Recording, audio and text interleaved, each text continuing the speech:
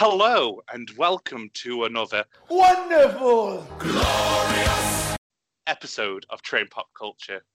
I am your host, Kimbo, and I am joined by my stablemates, Johnson, Burns, and the first one out the rumble, Strawn.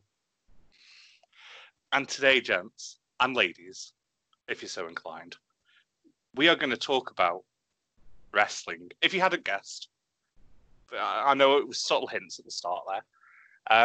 We're going to talk about who we like now, who we liked in the past, and who we think you should keep an eye on. But we're going to open, as always, with how we got into wrestling. So I'm gonna gently introduce us, massage us in, if you will.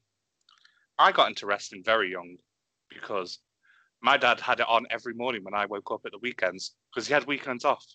And my mum wasn't there to control the television. So we watched the WWF/E recap show that was on Sky One. That was always hosted by Josh Matthews. Shout out, Josh. And yeah, it stuck with me until I was about 10. Then I just fell out of it hard. Then I watched little bits with my youngest brother, who is the biggest wrestling nerd I know. He puts Tony Khan to shame sometimes. And then I got really back into it because I watched the Royal Rumble in 2017. I'm going to say 17. When the Hardys returned. When the Hardys returned. That was WrestleMania. That's the Royal Rumble. And it was 2018. Yeah. It was 2018. It had nothing to do with the Hardys. Oh, shit. Yeah, no. Yeah, mainly it was the tag team thing. Was it when New Day hosted? I apologise. It was 2018 because it was the first Women's Rumble. That's how I remember. Yeah. And now I still watch wrestling. I watch all of WWE. I watch NXT. I watch AEW. I watch Impact sometimes. It's very expensive, though. And I maybe watch New Japan. What about you, Johnson? Well, I sort of got into it in secondary school in the early 90s when it was a craze. For some reason, it was a craze at our school. It just sort of, you know how fads do at school. They just sort of sweep through and suddenly everyone loves this one thing. For some reason, it was wrestling at ours, and so I was watching it, and it was like, actually, this is actually quite fun, because especially in the 90s when it was just weird and brutal. You know, we had Attitude Era and so on, and so it was really, and it made especially back then, it made us sort of feel a bit more grown up than we were, because it was, you know, it was still people throwing each other around onto essentially, I know, they're not soft mats. I've actually built one of the bloody stages. They're not soft, but the idea people have, you know, it's still men throwing each other onto the mats and so on. But then they'd do other stuff. They'd, you know, like bring in sledgehammers and tacks on the what's it? You know, tacks on the canvas, throwing people off the Hell in a Cell. So not just a cage, throwing someone off a Hell in a Cell. All of mad stuff. So I sort of got into it then, and then after school and sort of after college, it sort of fell out of favour because I don't know. I just sort of I was going to college, going to uni, so I sort of fell out of it because I just sort of stopped watching when I went to college and uni. No real opportunity to watching it. I was getting into a lot of other stuff at the time, and then sort of came back to it thanks to you guys, really, because you lot talked about it a lot. So it was that sort of, if your close friends are talking about it a lot, you're gonna pay attention and, oh, go on, I'll see what they're all banging on about, and then you sort of watch it again and you go, oh, I remember now. Oh, that's right, I remember. Because I remember when I was sort of in college and people would say, oh, you you're watching wrestling, it's all fake. And I go, well, at the time, I was like, well, I know it's fake, but I don't like soaps. This is my soap opera. It's like, how is it any less weird than yours?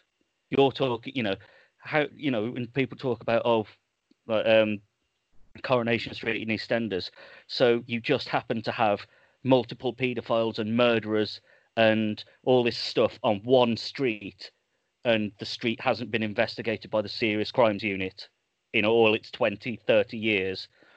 You find that perfectly acceptable for one street to have all this weird shit.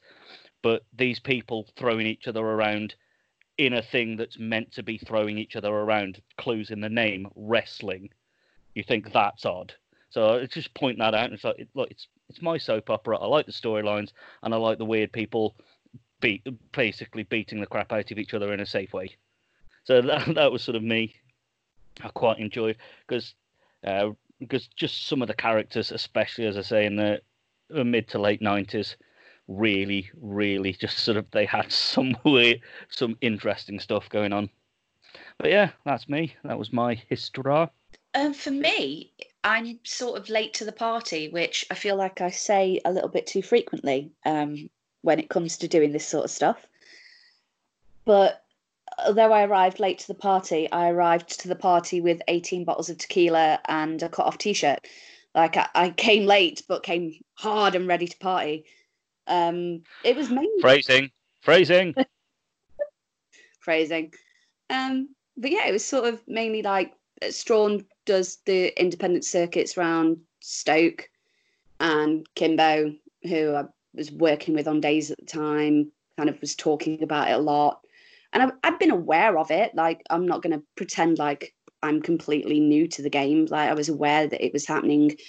You couldn't really grow up in the 90s without being aware of WWE and the Attitude Era and what was going on. But it was just never something like I grew up in a household of one of 4 girls. Like, we weren't their target demographic, strangely.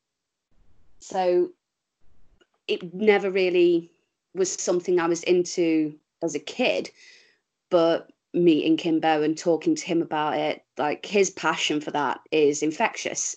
So he'd sit there talking about like what he was watching at the weekend and what pay-per-view was coming up that month. And I was like, do you know what? Like, I might give this a go, because between Kimbo talking very passionately about it and Strawn being like, oh God, yeah, I was into that. I am into that. And I help out with like a local wrestling company. But the wind blew in the right direction at a very specific time. And I was like, fuck it, I'm going to give this a go. And it's just sort of glorious that I'm now at the stage where when people go, oh, I don't know why you bother wasting your time with that, it's fake, much like what Johnson was saying, I was like, well, you don't have the same attitude when you're watching Hollyoaks or when you're watching Avengers or you're watching a play or you're reading a book. Like, it's sports entertainment. It's not pretending that it's an Olympic sport. It's not that type of wrestling. It's a soap opera in Lycra with stuntmen, and it does really well. Some of the stories are a bit old hat, but it's moved on such a long way in kind of recent years. It's really fucking interesting. It's got a lot of balls again. It's super fun. Like, there's characters that you just love to hate. You get passionate about how much you hate them and you want to see them fail, and you hate it when they win because they win on dodgy fucking grounds, and you get really fucking pissed off about it, and you want to buy the t-shirts and you want to watch the pay-per-views and you want to invest that time and see what happens and who gets the belt next, and will they bleed and will they fail or will they rise, and is this new up and coming guy going to be what you think he's going to be, and is this old kind of gunslinger of the past era still got it in him when he makes a return for SummerSlam and WrestleMania and whatnot. And so I might have been sort of late to the party, but I was kind of given a bit of a gift, and it's something I enjoy with my friends and we nerd out about. And I'm not ashamed of the fact that I'm a wrestling nerd now. I might have arrived a bit late, but I'm all in. Hey. Nicely put there, Burns. Yeah, for me, it's it's a bit of a convoluted story, really, because I grew up with my brother watching it, and I was just dead against it. I was like, "Oh, you're watching this crap, and it's all fake, and it's just men in lycra doing stupid stunts and stuff." I was like, "It's not my cup of tea. I'd rather watch Dragon Ball Z, which is even more inflated, fucking stupid storylines, but their fights last 6 months rather than 20 minutes in the ring." Fast forward to 7 years ago, and I'm helping out at a wrestling company. And thanks to that, a massive shout out to Phil at PWU, I am now a hardcore wrestling fan. And I think without that sort of insight into the industry, I wouldn't have been where I am now. But it's done me the world of good to see the true side of wrestling, like see the independent guys and see how it's actually done, and see the work they put their bodies through and how hard they work to do those 15 minutes in the ring and how hard it does hit them. And it's been a phenomenal 7 years at PWU. And now as I've said, I'm a hardcore wrestling fan. I watch AEW almost religiously. And I watch every PWU show when I'm working there. So yeah, it's been a bit late to the party, but I enjoy it. And speaking of guys at PWU, I will hand over to Kimbo because he has something to say about one of our favourite guys. So before I hand it over to the ghosts of wrestling past, present, and future, I thought we should talk about a wrestling god, if you will. The king of double fisting. Your friend and mine. That is one hell of an in-joke that the listeners are really going to be scratching their heads at. That's a beautiful joke, just for us. But yes, ladies and gentlemen, I'm talking about your friend of mine, Sugar Dunkerton, a.k.a. Pineapple Pete. Basically, when I was like, we should need to do a Getting to Know You Wrestling, I realised that all of them were going to pick Sugar Dunkerton for at least one category. I knew all of us were going to do it. So I thought, let's make it easy. Let's just do a little Shug appreciation at the start. Then we can talk about lesser mortals than Shug. So, Mr. Dunkerton, Sir Pineapple Pete, we salute you, your work, and your ability to double fist. I will now graciously pass over to the ghost of wrestling past, Johnson. So as Kimbo said,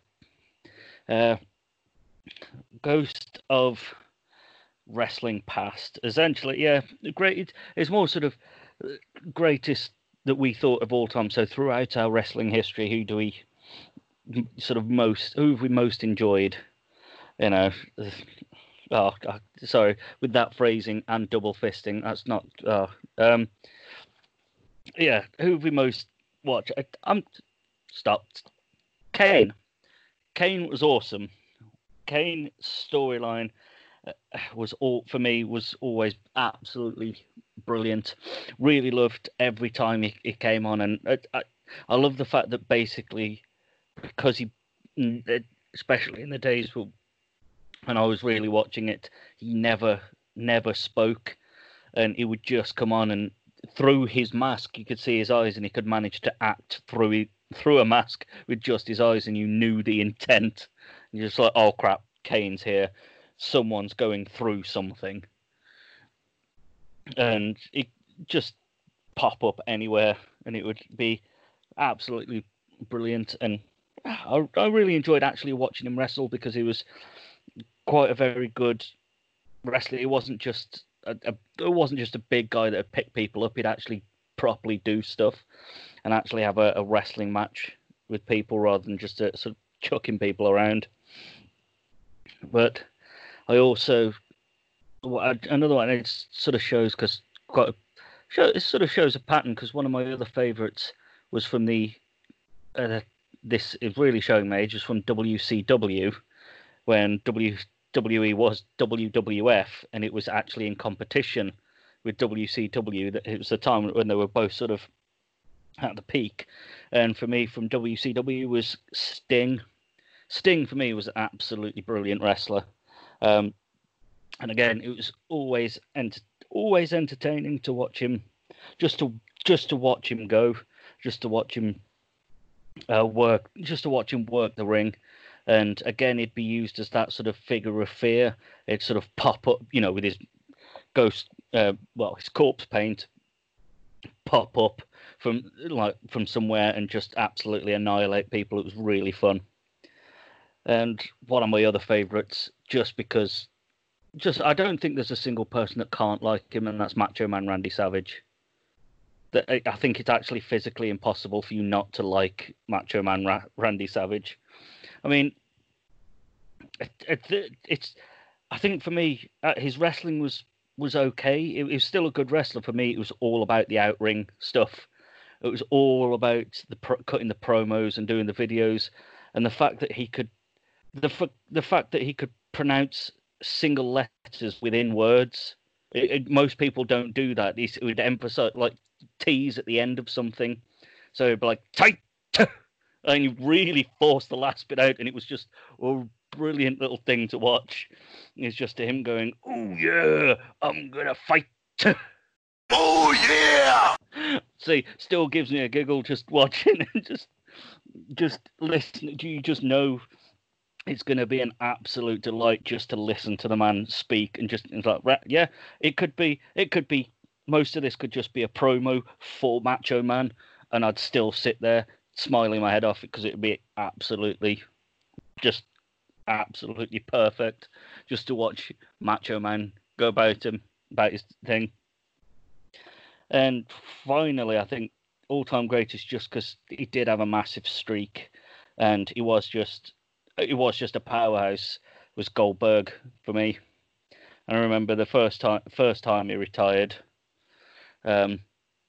when he was given Vince gave him that challenge where it's like, you've got to win so many matches in a row, or your career's over. And he got, I think it was like 10, and he ended up doing 9 and lost the 9th. And it was like, oh, and so at the time when I was younger, I was like, you can't get rid of him. And then, of course, as you get older, you realise actually they're human beings. It was probably his idea because he didn't want to wrestle for a bit, But yeah, so I think it shows that it's like most of them were big, giant guys who would just throw other people around, or they absolutely had massive personalities.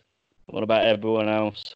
For me, I say apologies in advance. I'm sort of newer to the party, and I do appreciate some of the old guard. Like, there's certain guys that are just incredible.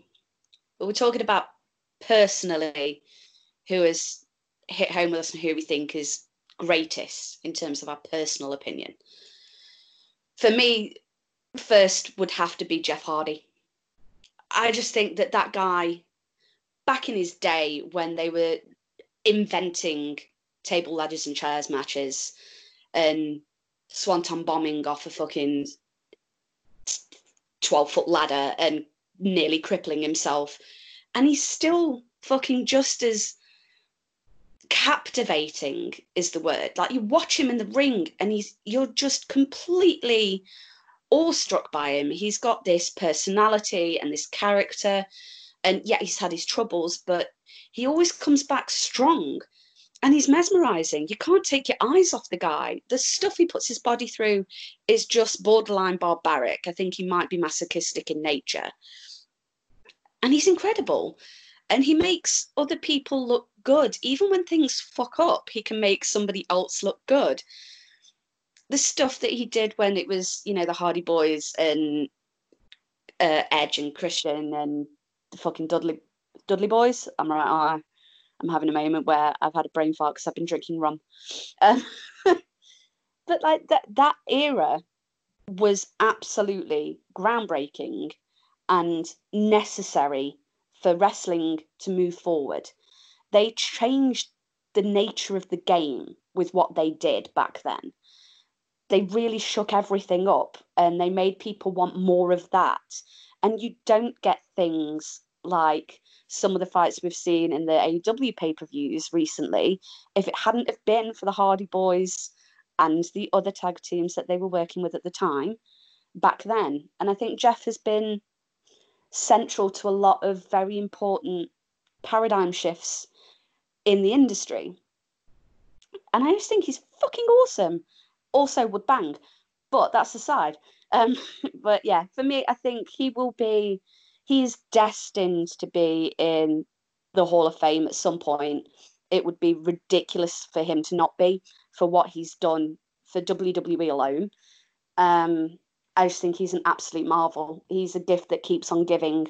And for somebody to have been doing this for this long and taken that many hits on his bump card to still be able to turn out what he's doing at the level he's doing it at, I think it would be disingenuous to argue that he couldn't be considered one of the greatest of all time. I've only picked 2 for this category. And my second one might rock the boat a little bit because she's relatively new in terms of her character and what she's done.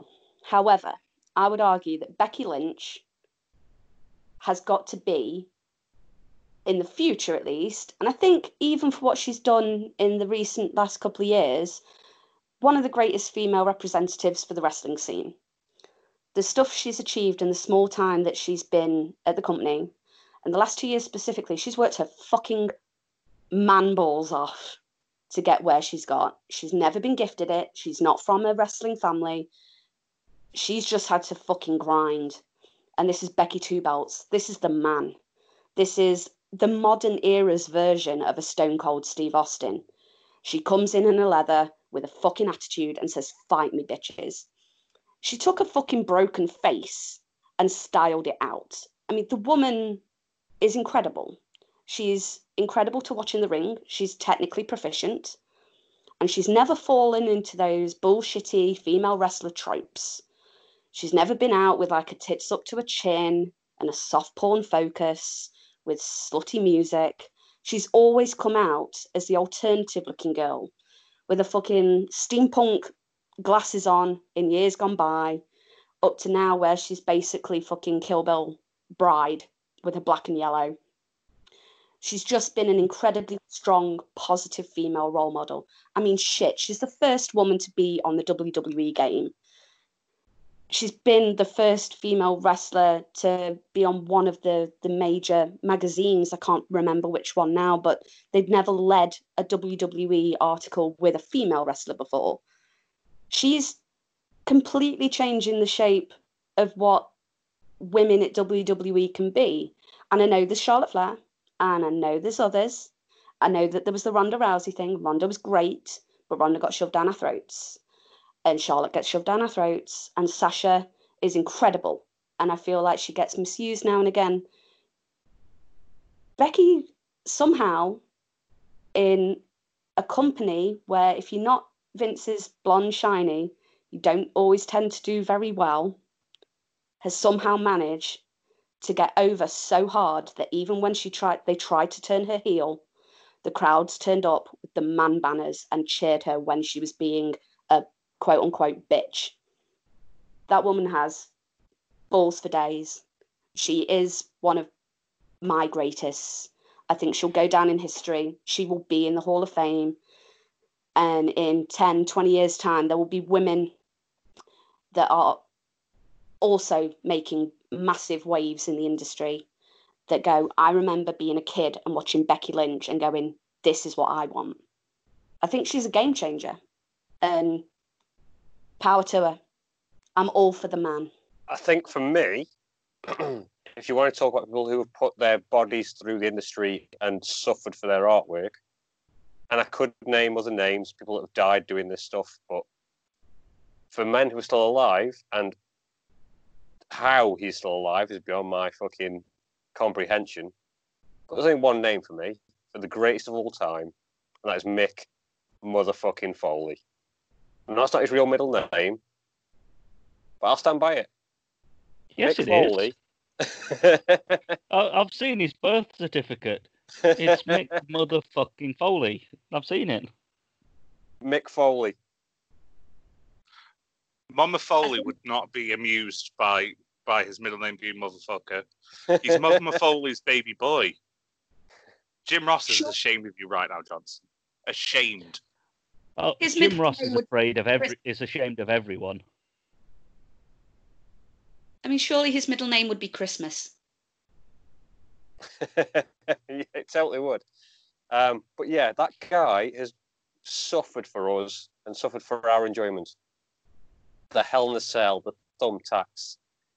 Jesus, what that guy's... It's like, he had a tooth go through his nose. Like, that is something like I've not even seen in Hollywood, let alone on actual television. Wow. And to come out and do a Royal Rumble in 3 different gimmicks and still lose. That takes gigantic cojones to do that. Oh, I forgot about that. Yeah, I remember when he had Mankind, Cactus Jack, and Mick Foley, wasn't Buddy it? Love. All 3. Buddy Love? Dude It Love. was Buddy Love. No, it was Dude Love. Dude Love. It was Dude Love. All 3. Oh, I remember. See what I mean? The 90s period, just absolutely mental. One guy did 3 entrances to the same match. Yeah, and you believed everyone was different because every gimmick was so unique. You had Mankind, who was that unhinged, like, weird cousin of the family you put away in asylum when they were young and you forgot about. You didn't talk about, if your auntie asked, if your mum asked, like, oh, what happened to so-and-so? Like, oh, we don't talk about him. He's the black sheep of the family. Then you've got Dude Love. How that man was meant to have sex appeal is beyond me. But my God, he was a handsome chap before he got his fucking face caved in a few times. And you got Cactus Jack, a fucking beefed up fucking lumberjack looking motherfucker. Bang, bang. Bang bang. And it's, yeah, Mick Foley. The entire wrestling wouldn't be the hardcore thing it is without Mick. And I stand by that. Kimbo. Just before I tell you how incorrect all of your picks are, because my 3 are the only 3 correct picks, you forgot possibly the most disgusting Mick Foley story. The man lost half his ear in a wrestling match because his head got caught in between some ropes, and he thought it was fine. That wasn't a sign. Oh, I should retire. I've lost half an ear. Mick Foley took that as, oh shit. Now I need to fall off a 20-foot cage. Thanks, Mick. Cheers. I don't need to, have a beating heart. I do feel like Foley is basically all 3 picks in one for Strawn. And if I had to pick another one, it would have been Foley. I just want to go, thank you, Mick. You're a fucking legend. And I completely agree with Strawn. Like, he's a fucking god amongst men. He shouldn't be alive. And I'm so glad that he is. A round of applause. This is why, for me, like everyone else has picked 3 or 4 different wrestlers. Technically, I've picked 1, but on paper, I've picked 3. Fair. Nope, that's fair. I actually did pick 3, and they're not all the same wrestler. I'm going to start with the one that's kind of been spoken about a bit earlier, Jeff Hardy. So I started watching late 90s, so the time that Nat was on about the tables, ladders, chairs matches, the Edge Hardy Boys, Dudley Boys, triple threats and ladder matches. And the stuff Jeff did was absolutely incredible. The swantons, the poetry in motions, the whispers in the wind, all of it just, like, I should have related to Matt more. We share a name. He should have been my guy. But Jeff was incredible. I normally, if someone else picked a wrestler that I would have spoken about, I drop it and talk about someone else. But I felt like I had something more to offer on Jeff because of Nat's hole in her wrestling knowledge where she didn't watch. She missed Jeff Hardy's runs in Impact, which I didn't because my little brother is the biggest wrestling nerd on planet Earth and loved Impact. And Jeff Hardy in Impact was a different beast. He was unhinged. He was incredible. there was a story in Impact, and please go and watch it, where Jeff lost to Matt Hardy, and as a condition of him losing to Matt, he couldn't do any aerial-based maneuvers, and he couldn't speak. That was his gimmick. He was a mute, ground-based wrestler. That is not what Jeff Hardy has ever been before, and he was still the most captivating man on every show he was on. The evolution of the man's incredible. How he's adapted from late 90s crazy attitude era wrestling to 2020 COVID arena wrestling is incredible, and he deserves all of the kudos. Another man who has adapted with age is the whole fucking show, Rob Van Dam. If you're going to get upset because Rob Van Dam smokes weed and sells weed sometimes, don't listen to my podcast anymore because I have no time for you. For everyone else, thank you for staying for my little PSA. Rob Van Dam's incredible. The man, because I'm a sad nerd who doesn't listen to things, who researches weird things in his off time, I wondered what the difference between a frog splash and a 5-star frog splash was. And the difference is a frog splash is just a straight splash. You don't rotate in the air. RVD does a 90-degree rotation whilst jumping off the top rope to make sure he lands sternum on sternum. So he doesn't reposition his foe on the ground. He repositions himself in the air. The athleticism is unbridled. The man's in his 50s, and there was a picture of him on Twitter the other day doing the splits whilst lifting weights because he's a still active wrestler. It boggles my mind. The stuff... I read an interview where he said he didn't know he had to protect his head from chair shots whilst he was at ECW, and he ignored Vince McMahon telling him to do that for 3 years, and then started to do it because he was getting concussions. He shouldn't be alive, but he's still alive. He's possibly living his best life. If you, I'm not going to go into it too much, but please go and see his Twitter, and you will see he's living his best life, and he's still an active wrestler, and it's insane. My final choice is the King of Kings, possibly the most controversial choice because he's very Marmite with people.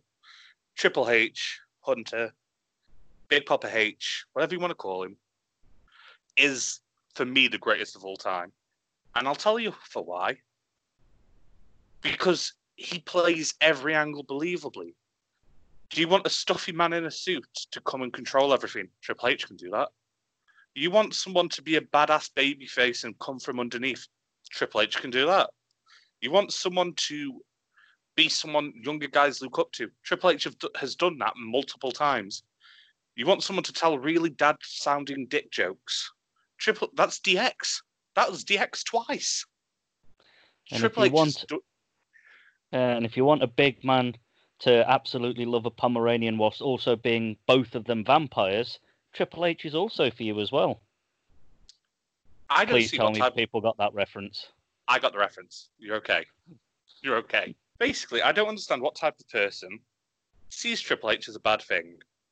Yes, there was the era of domination, or whatever you want to call it, where Triple H was booked so far over the hill, it was ridiculous.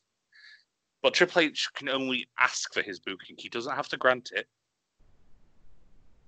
Yes, there's some questionable storylines with Kane and Booker T that we're not going to delve into too much. But Triple H just did what was on the paper. He should have said no. He didn't, because he's a consummate professional. Triple H is the greatest of all time. I will now hand over to the ghost of wrestling current, Miss Burns. Just before we slip, I do find it interesting that the one that was pretty much voted the greatest of all time and has had an entire documentary series made about him, none of us picked, and that was Undertaker. I do find that quite interesting. That all of us basically went, yeah, he's great, and he's been doing it for God knows how long, but I mean, I didn't pick him either, so I can't complain. For listeners who are questioning why none of us picked The Undertaker, I can only speak for me, but I assume Natalie and Sean may agree with this. The reason I didn't select him is his body of work is so inconsistent. It's great and it's long, but his Golden Era wrestling isn't for me. I don't like Golden Era wrestling. I'm a heathen, I'm aware. His Attitude Era stuff's great. His early 2000s stuff completely depends if you like Biker Taker. I love it. Some people hate it. Then his mid to late 2000s stuff's, again, excellent. And then from losing to Lesnar onwards, he should have called it a day multiple times, and he didn't. That's my opinion, and I know the documentary kind of covered most of that, but I still feel he should have called it a day earlier. Sure. I didn't pick Taker for one reason. That's because I think he gets the recognition he deserves. I think Foley deserves a bit more of a shout out. Like, Foley's put his body through more than Taker has, and I know Taker's had the operations and done everything else, but Foley is genuinely missing an ear. He's missing a tooth, whereas Taker's got internal things missing. But yeah, for me, I just thought Foley deserved a bit more of a shout out. Natalie? For me, I'm somewhere between Kimbo and Strawn. I think he has got the fan service and the recognition within the industry that the stuff where he's extraordinary merits and deserves. And the man has put his body on the line for this, and he became fixated with it to the point of really damaging himself. But he is also incredibly inconsistent. There are matches that are difficult to watch. There are matches that you can't take your fucking eyes off them. But for me, anyway, Jeff and Becky have been consistently brilliant. I've never watched a match with Jeff and been disappointed. I've never watched a match with Becky and been disappointed. They might not necessarily be the same caliber and they might not have the same history, but that's a matter of time. If you give Jeff a little bit longer, Becky a lot longer, arguably they will get the same sort of response when they do eventually hang up the ring gear and bow out gracefully. I feel like, for me, Taker maybe should have bowed out earlier. And I'm glad he didn't, because the graveyard match was incredible and I wouldn't change that out for anything in the world. I think that was absolutely fucking mind-blowingly good. It was incredible TV. It was brilliant wrestling. It was a great concept. It was a gift from Rona. The only gift from Rona WWE really had at that time. But his inconsistency over the sheer amount of time he's had, I couldn't put him in the same little tick box for me. I do think he deserves, a nod, but there was a reason that I didn't pick it. Strawny. Also, if you look back, another reason I picked Foley, look back at that Hell in a Cell match between Taker and Foley. People don't go, oh, Taker did all this. You go, fuck me, Foley went through all that. You realise what Foley put himself through for that match. And even Taker was just like, shit the bed. But yeah, for me, like, the reason for me, Foley, is because he did far more work in that iconic match with his body. In defense of Taker, the Foley match you mentioned, I believe Taker wrestled with a broken foot or something. I know Mick spoke about it before. Yeah, he did. Taker was injured during that match. Probably why you don't talk about how great Taker was during that match, because, Foley had to do the legwork for him. I will, in Undertaker's defense, say the single greatest wrestling match I have ever seen with my own two eyes is an Undertaker match. Undertaker versus Shawn Michaels at WrestleMania will never be beaten. Absolutely never be beaten.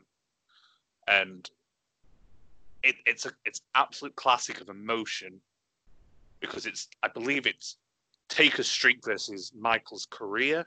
And it's Shawn Michaels' retirement match. And how Taker goes about it and how Shawn goes about it, because he's another one who very easily could have been in this conversation. Shawn Michaels is an absolute goat. Yeah, I won't waffle on too much more about Taker, but he deserves the recognition he gets. I just prefer my three guys more. There we go. So that was more just for the listeners, because I just know listeners listening to this who like wrestling will be screaming, going, "None of them pick Taker! None of them pick Taker!" There you go. There's your answer. We did actually have a genuine reason. So moving us swiftly on to who are we currently enjoying the most? For me, the person I'm currently enjoying the most is by no stretch of the imagination a new face. This is just arguably, for me at least, and I think a lot of people would agree, the best version of this wrestler we have seen so far.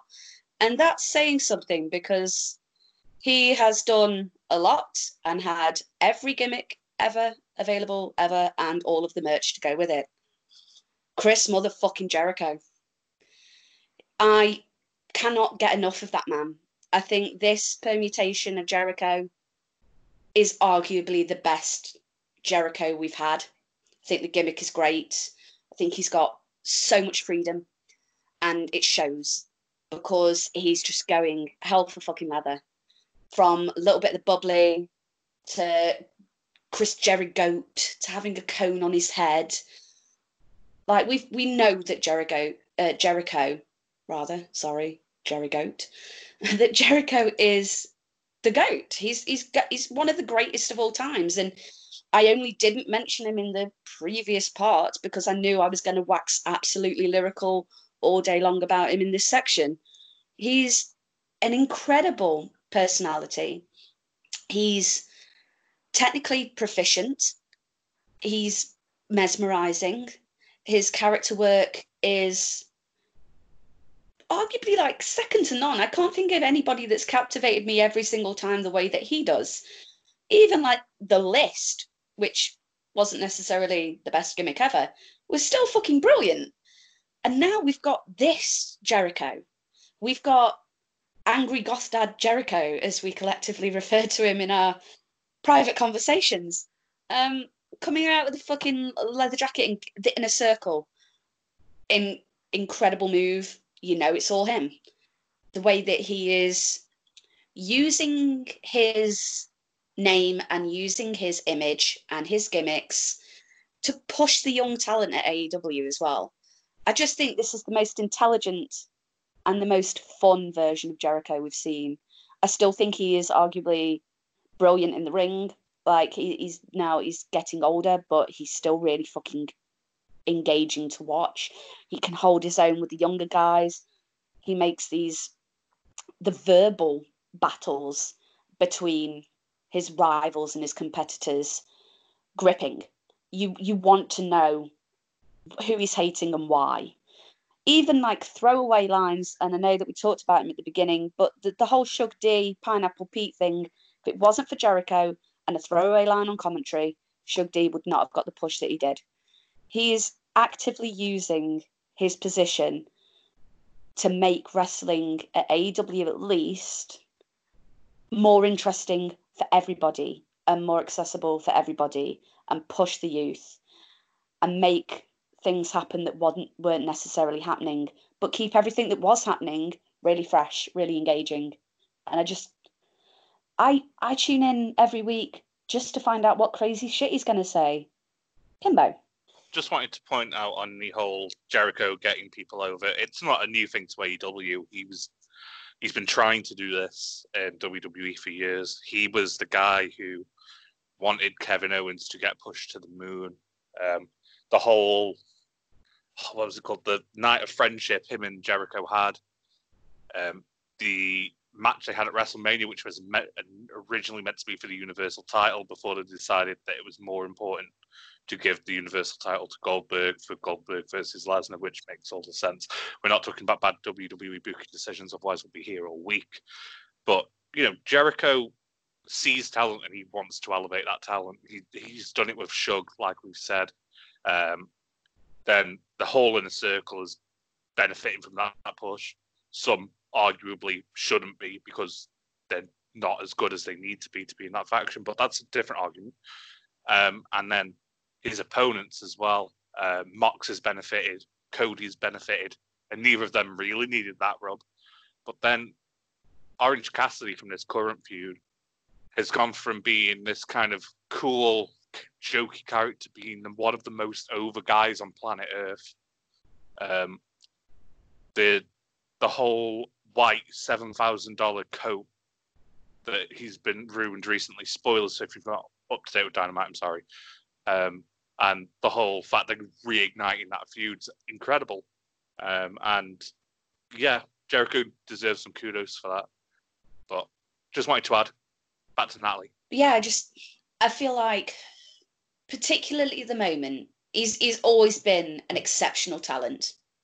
I think anybody that says that Jericho isn't one of the greatest in the industry isn't necessarily being completely honest, because he is. He's put in all the legwork. He's worked his arse off. He's always given absolutely fucking everything he's got.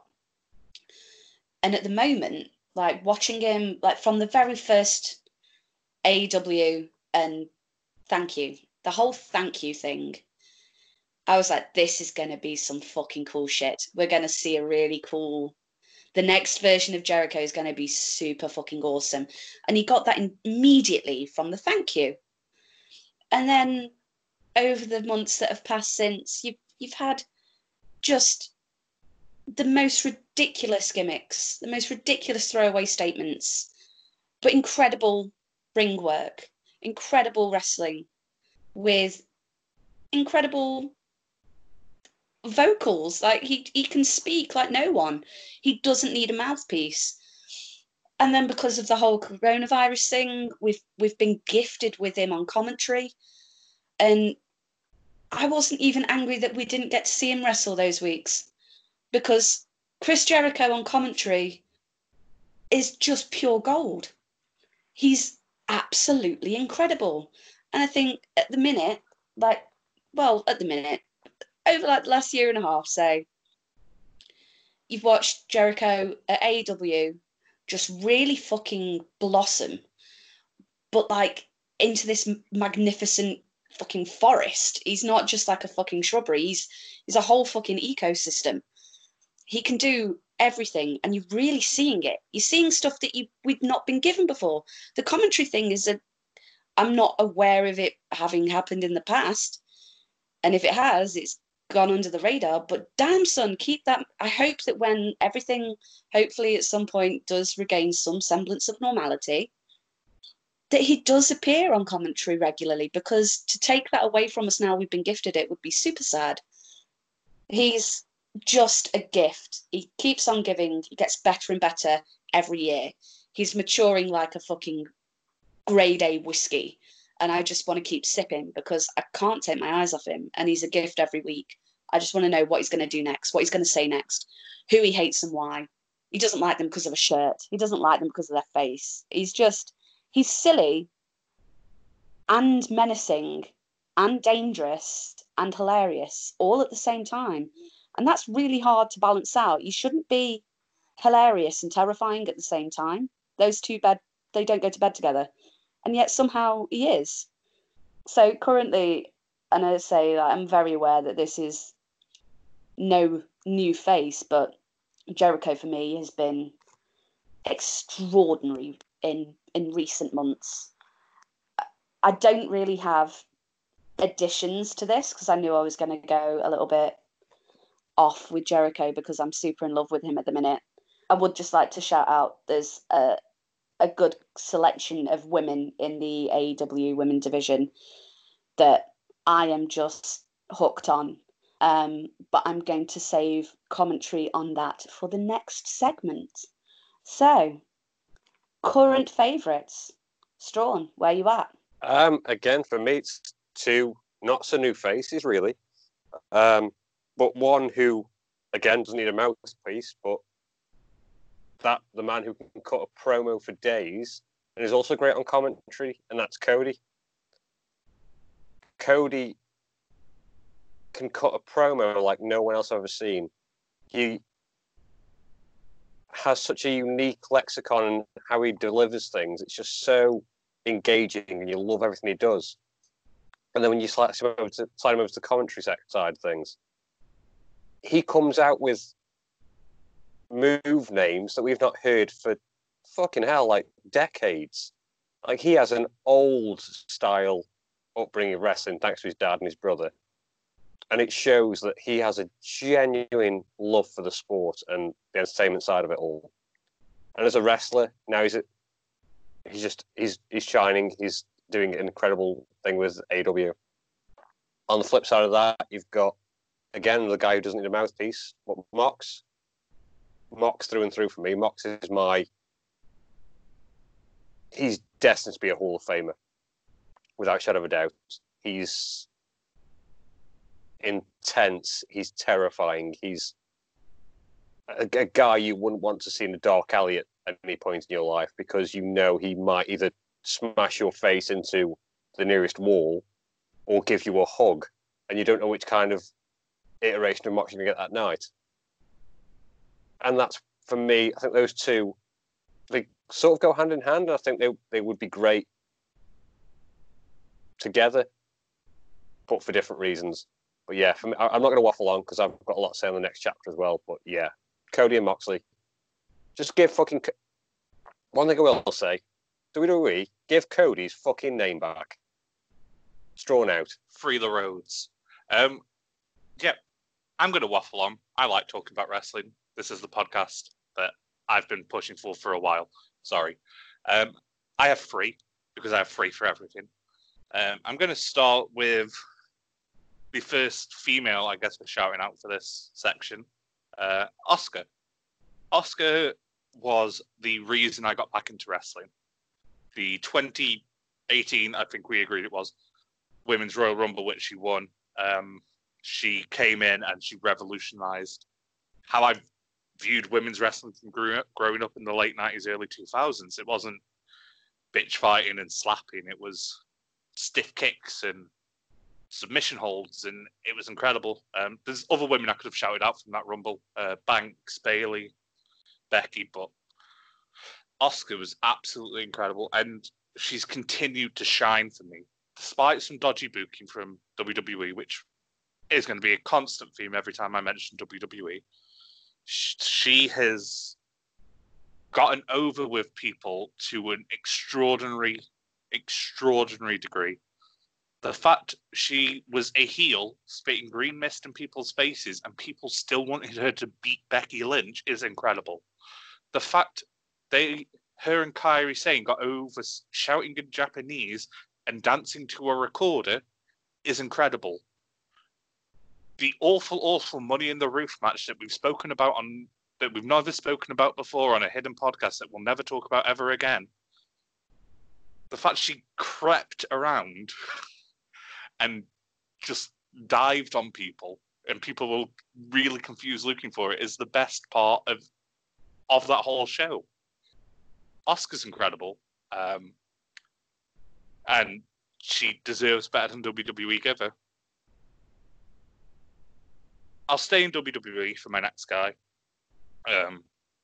Seth Rollins, who I'm going to ignore the one glaring weakness in the whole Seth Rollins is the greatest current wrestler of all time armor, because it doesn't exist. We just won't talk about it. The whole, from when he debuted with the Shield, the turn on the Shield, the reuniting of the Shield, the cash in at the Money in the Bank cash in at Mania, that turned possibly the most uninteresting main event of Reigns versus Lesnar into possibly the most watched WWE moment of the last decade, is insane. And his current character, the Monday Night Messiah, it is a little CM Punk cult leadery. I get that. But you have given this man lemons repeatedly. You have put him in a match where the goal is to take somebody's eye out, and the match was still incredible. I hear all of his detractors. I hear he's a spot monkey. I hear he's got a limited moveset. I hear it, and I acknowledge it to a degree. But when you make that limited moveset work to such a point that you forget it's limited, like you forget that the end of every Seth Rollins match is super kick, buckle bomb, Falcon Arrow, stomp. Well, it was buckle bomb. Buckle bomb's gone now. But point stands. You forget that's the end of every Seth Rollins match because he sells it in such a way that it's fresh and new every time. The fact he can go against someone as big as Braun or Kane and pull off a great match, and he can go against someone like Dolph Ziggler or Kofi Kingston and pull off a great match, is such a credit to the guy. I'd love to see him in a company that didn't restrict him as much. I'd love it. It'll never happen because he is a Vince boy through and through. But he doesn't get mentioned enough in the greatest of all time, the greatest current wrestler argument for me. The last one could have very easily gone into ones to watch, but I think he's so over now. He kind of surpassed it. He skipped that step. Maxwell Jacob Freeman, like me, salt of the earth, fully aware of his talents. He is the most captivating speaker I think I have seen in 20 years of wrestling. He did a promo on the most recent Dynamite as of us recording this, which was, for you listeners, the 29th of July. As of that Dynamite, that one promo was excellent. And it's true, and it's so self-referential to the industry, and he isn't scared to make those ballsy steps and do that. The fact Chris Jericho is currently calling himself the Demo God when he is constantly outdrawn by MJF irks me greatly. I complain about it privately to everyone who listens. MJF should be the Demo God, but they're not making it, so whatever. And also in the ring, he's come on leaps and bounds from when he started the first match we saw him in the Casino Battle Royale to his mini feud with Jungle Boy and the Jurassic Express. He has elevated himself to such a level that if he won a major championship in the next couple of months, I wouldn't guess it. I wouldn't second guess it. I'd buy into it completely. But yeah, for me, they're the best three wrestlers to watch currently. If you have time, look through their back catalogs. Rollins, especially if you want exceptional matches.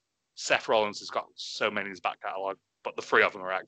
Given the pattern of wrestlers I've mentioned of my liking, this will come to surprise one.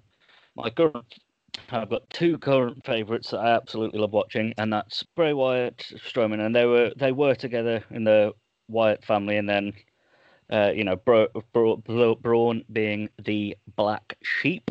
I'm tripping over my tongue here, and then he broke away, and then he had Wyatt going off and sort of not quite reinventing, but switching it up and doing the Firefly Funhouse, all those extra little promos with all the extra. The first time I saw that, I thought it was absolutely brilliant just to see this little skit that looks exactly like CBeebies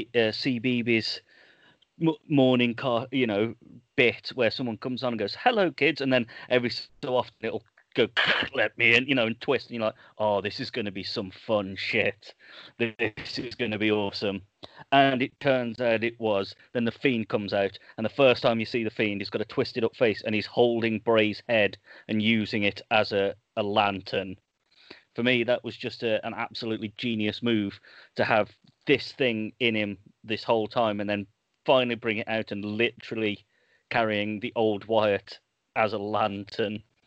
Absolutely love the pair of them, and they are brilliant to watch. And I think one of the best, for me, the best of the Corona matches I've seen was Bray Wyatt's fight against John Cena. That disturbingly cerebral match where it was literally all played out in Cena's head. It was all Cena's old identities, all his old stuff, and Bray Wyatt just basically sat there like a little puppet master, going, "It's like, yeah, I'm just gonna fuck with your head, boy." Dance puppet, absolutely brilliant. But then watching Bray Wyatt actually then wrestle as well, like when you saw him when Strowman and Bray Wyatt finally faced off against each other in that sort of, will Strowman come back? Will Bray Wyatt get his little pet back? And the moves they were doing to each other, the stuff that they were doing, the athleticism, and the fact that these are mountains of men, and they were still doing the stuff they were doing. That just I always love watching, and that's for me. That's just my current favourites to watch. I just love I especially love Wyatt's more cerebral stuff. The fact that he does mess with people's heads. For me, it's just an absolutely brilliant gimmick. What specifically about Braun? Oh yeah, well about Braun Strowman, I just love I just love the absolutely huge guy being an incredible athlete. It's you know what I mean. It's like just seeing he's not just one of these ones that's, oh, I'm absolutely huge, so I'll just put a boot in your face, down you go, and I've won. He's not Goldberg. He can actually wrestle. It's not just, oh, I've got these handful of moves, bang, off you go, I've won. He's actually quite a fun wrestler to watch, and because I love the fact that he plays on the fact that he's an absolutely massive man, and he will do that comedy skit where someone whacks him with something, and he'll just stand there and turn at them. He doesn't react. He's just like, are you serious? Did you just try and tie that with me? But then does a move. He doesn't just throw them. He doesn't just pick them up and go, out the way, little boy. He actually does. He'll actually do a move. He'll slam him, or he'll take him into the turnbuckle, or he'll take him over the ropes and then follow them out. He actually wrestles, and for such a huge guy, it's a relief to see that he's actually been used as a wrestler, not just as some big guy to make a couple of impressive, moves and go, oh, that huge guy just lifted his boot up and put it in someone's face. Isn't that amazing? So, well, no, Kane and The Undertaker were doing that in the 90s. Can we move on? And Strowman is one of those ones that's shown us, yeah, he may be massive, but is an actual brilliant technical wrestler as well. Handing us off to the ghost of wrestling future, Strawny. So, for the wrestling future and our ones to watch, I've got a bit of a different dynamic here. As I've said before, I'm part of the UK scene in terms of that I do behind the scenes stuff. I do like DJing and lights and little bits and pieces.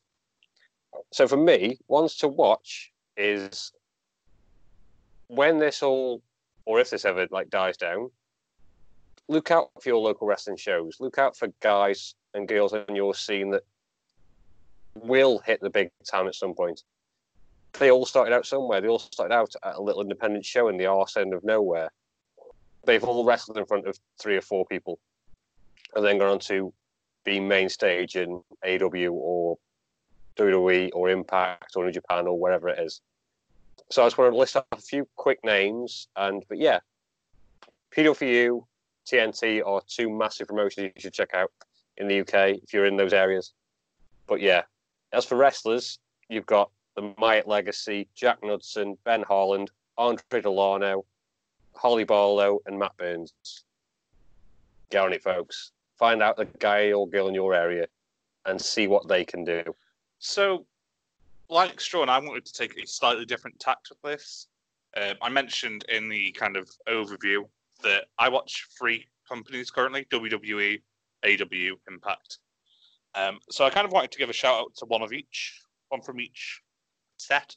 I'll start with the WWE guy because he probably has the most eyes on him, but he's also kind of my swerve pick, if you will. Isaiah Swerve Scott, he's what they class as a cruiserweight in WWE. He's a smaller guy, but he is got that captivating aura that the kind of Jeff Hardys of the world have, while still being pretty solid in the mic. He's got that good baby face attitude of being able to fight from underneath. He's on NXT sometimes when they decide to put a cruiserweight match on, and he's really enjoyable to watch. I'd definitely recommend watching a few of his matches.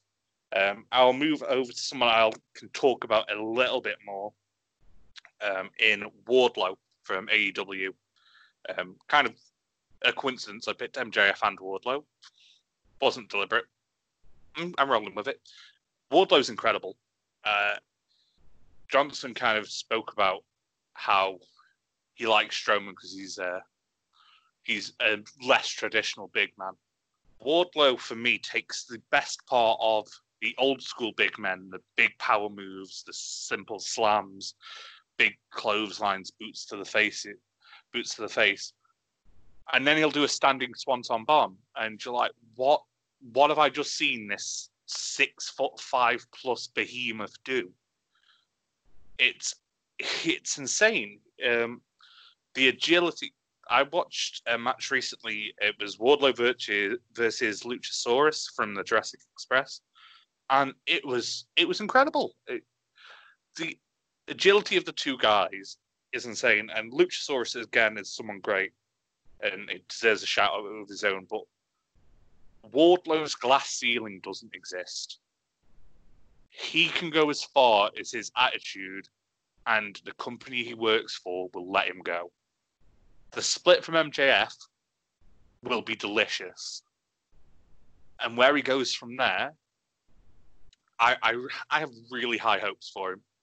The only thing that, probably needs a little work, from what I understand, his promo skills aren't the best.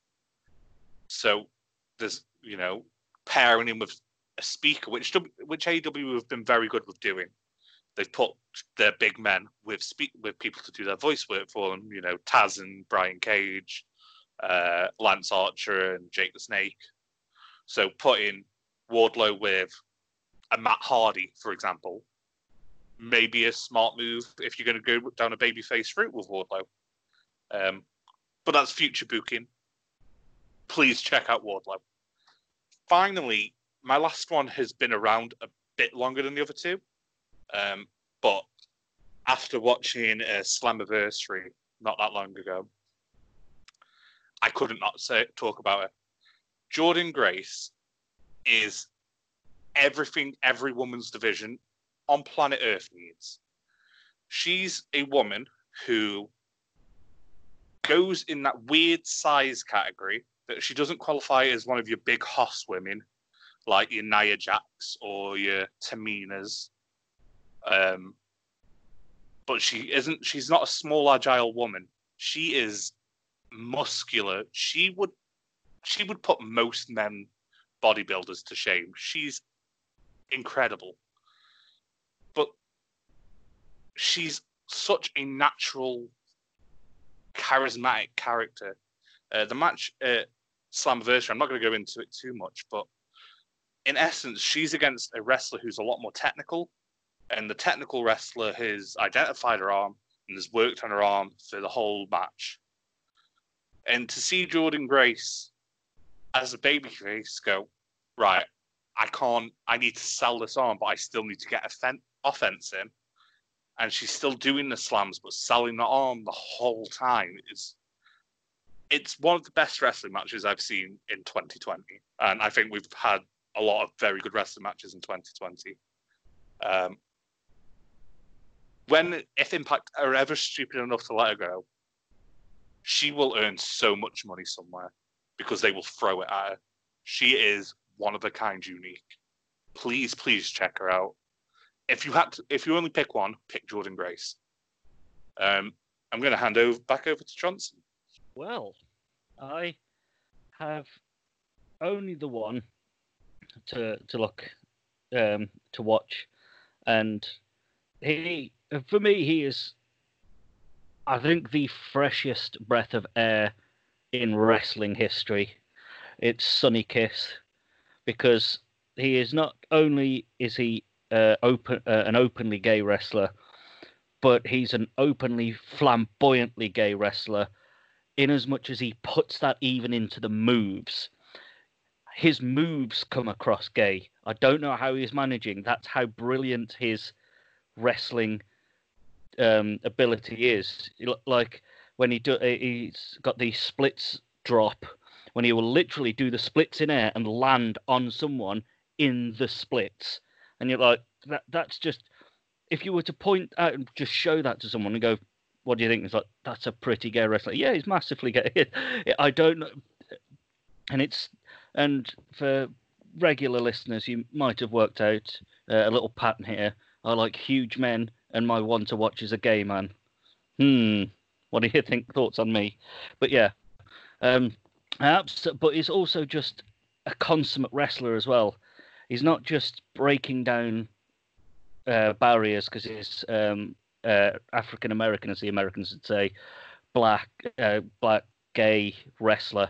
He's breaking down so many barriers, but he's actually brilliant at his job. It's one of those you can't say, for like some people would, and certain commentators who've been disgraced would call him out.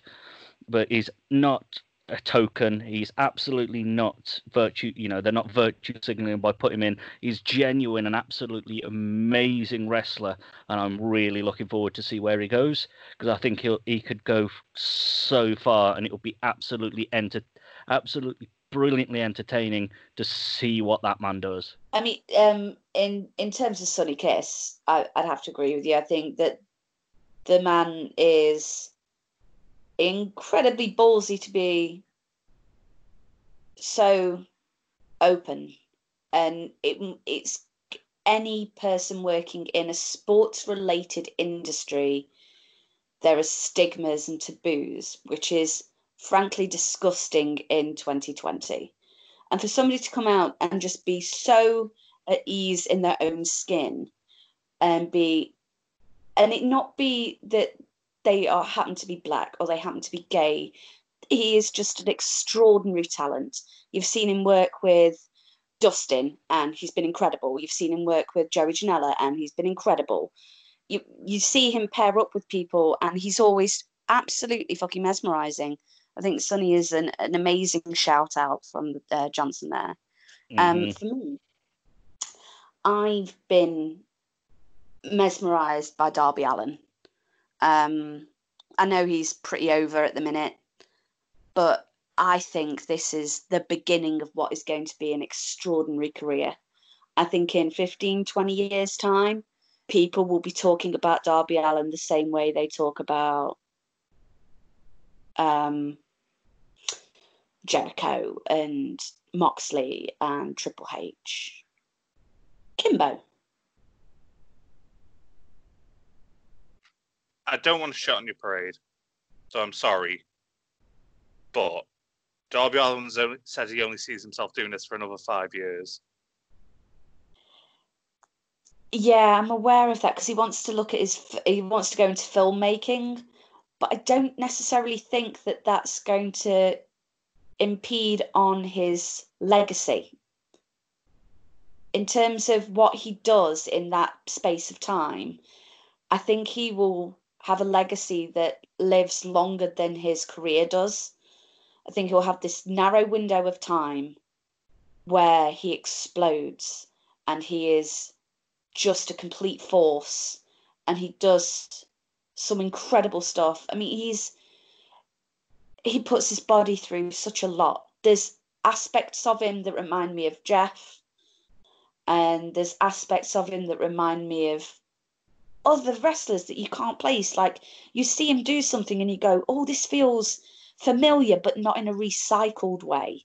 Thank you. You've taken something that feels familiar and made it so that I can't even work out why it's familiar, because it's your interpretation of it is now the interpretation of it that I love and I'm all about and I want to see more of. I think he's gripping. I think he's breathtakingly interesting to watch. I think his gimmick is amazing. I think his promo work is absolutely fantastic. And I think we might not have him for a long time, but his name will last a lot longer than his career will. I think he's going to have a very significant impact on the industry, whether or not he changes his mind later on and sticks with it, or whether he does break away when he kind of plans to. I still think that Darby Allin is going to be a name for future fans to refer back to as, can you remember when? Can you remember when this happened? Can you remember when he did that? Can you remember this match? Can you remember that title grab? I think he's going to be a name to watch. But my primary focus on future, where to watch, what to be looking at, AEW's women's division. And I know that I'm meant to be picking names, but it's tricky. But there's so many incredible women in AEW. Nyla Rose, her promo work is getting better and better. Her ring work is getting better and better. Hikaru Shida, I find absolutely incredible. But I was just so excited when the title change happened because I wanted it for her so badly because she's mesmerizing. Britt Baker is absolutely fucking incredible. She's a female heel Jericho, and it's just fantastic. And there are so many other women in that division that are showing us what a strong women's division can be. You're not looking at it as the same way. We've come on such a long way since diva belts and slapping and mud fighting and banging your partner in the middle of the ring. Like this is progress. The AEW women's division, genuine progress. I think there's a lot of extraordinary women doing extraordinary things, fighting just as hard and just as brutally and just as nasty as the men are, and getting a title that looks just as cool as the men do, like the men's mons do. So I think like the future, really, guys listening, please, if I know that the women's divisions for wrestling, they're harder to get over. People don't spend the same amount of time and interest in it because it's seen as like the women's division and somehow that's lesser. These ladies are bringing it. They're bringing it hard. They're bringing it hot, and they're taking no prisoners. They are knocking bitches' faces off, and it's brutal, and it's gritty, and it's nasty, and it's excellent. So for me, I am deeply interested and very invested in what happens with the women at AEW moving forward, because there's an incredible core of women there already, and I think it can only get better. I think particularly when you've got somebody as nerdy and into it as Tony Khan heading things up. I think he wants to legitimize women's wrestling and make it not women's wrestling, but another division in wrestling. It's not about the fact that they're girls. This is just the women half, and they're bringing it just as hard as the men. I wanted to talk about AEW's women's division after you talked about AEW's women's division. And here's why. I have been very, very, very, very negative on AEW's women's division. If you've spoken to me about wrestling, you know this. However, I was also very, very, very, very negative on the Deadly Draw Women's Tag Team Tournament, and I still think it's a very stupid idea. However, it's free on YouTube, and the first episode went up on the 3rd of August, 2020, and it absolutely changed my mind. So, I'm not going to spoil results. I'm a gracious God, salt of the earth. We've been through this. But I love that in one breath. I'm the greatest thing that ever lived, but humble as hell. Salt of the earth. But talking about this episode, they take a person who I believe WWE absolutely dropped the ball with in Tanya Conte, who's a Brazilian wrestler with a judo background, and she does a lot of modeling on Twitter. You're welcome / I'm sorry if you have a boyfriend. But she's very good. She's actually very good at wrestling. And she teamed with Anna Jay, who is someone Nat didn't mention, but someone I'm very excited to see in AEW's women's division going forward, especially with the storyline she's got going now with the Dark Order. And they pitted those two against Nyla Rose and former WWE diva Cameron, who now goes by the name Ariane something or another. Andrews, maybe? Something like that. And it's possibly one of the best women's wrestling matches I've seen in a long time. There's a point in the match where Taya, whatever her name is, uses Nyla's size and momentum against her in a judo way that makes sense. And how they sell that moment and how it feeds into the rest of the match is incredible. The booking has gotten smarter. The tournament is still stupid. But if it's giving me more matches like this, I'm okay with it. And the signings and progress they're making with the women's division, signing Anna Jay, signing Abaddon, who... Abaddon is the most scary creature I have ever seen on planet Earth. Human or otherwise. Abaddon's terrifying. And if they go forward and sign, Taya Conte, which I think would be a good move for them based on last night, I fully concur. It's exciting to see where they go with it. I mean, in terms of not mentioning Anna Jay and a number of the people that you've mentioned there, Kimbo, it's literally a case of we were meant to have a maximum of 3 each, and I am so spoilt for fucking choice with this women's division. It's not even funny, and that is amazing.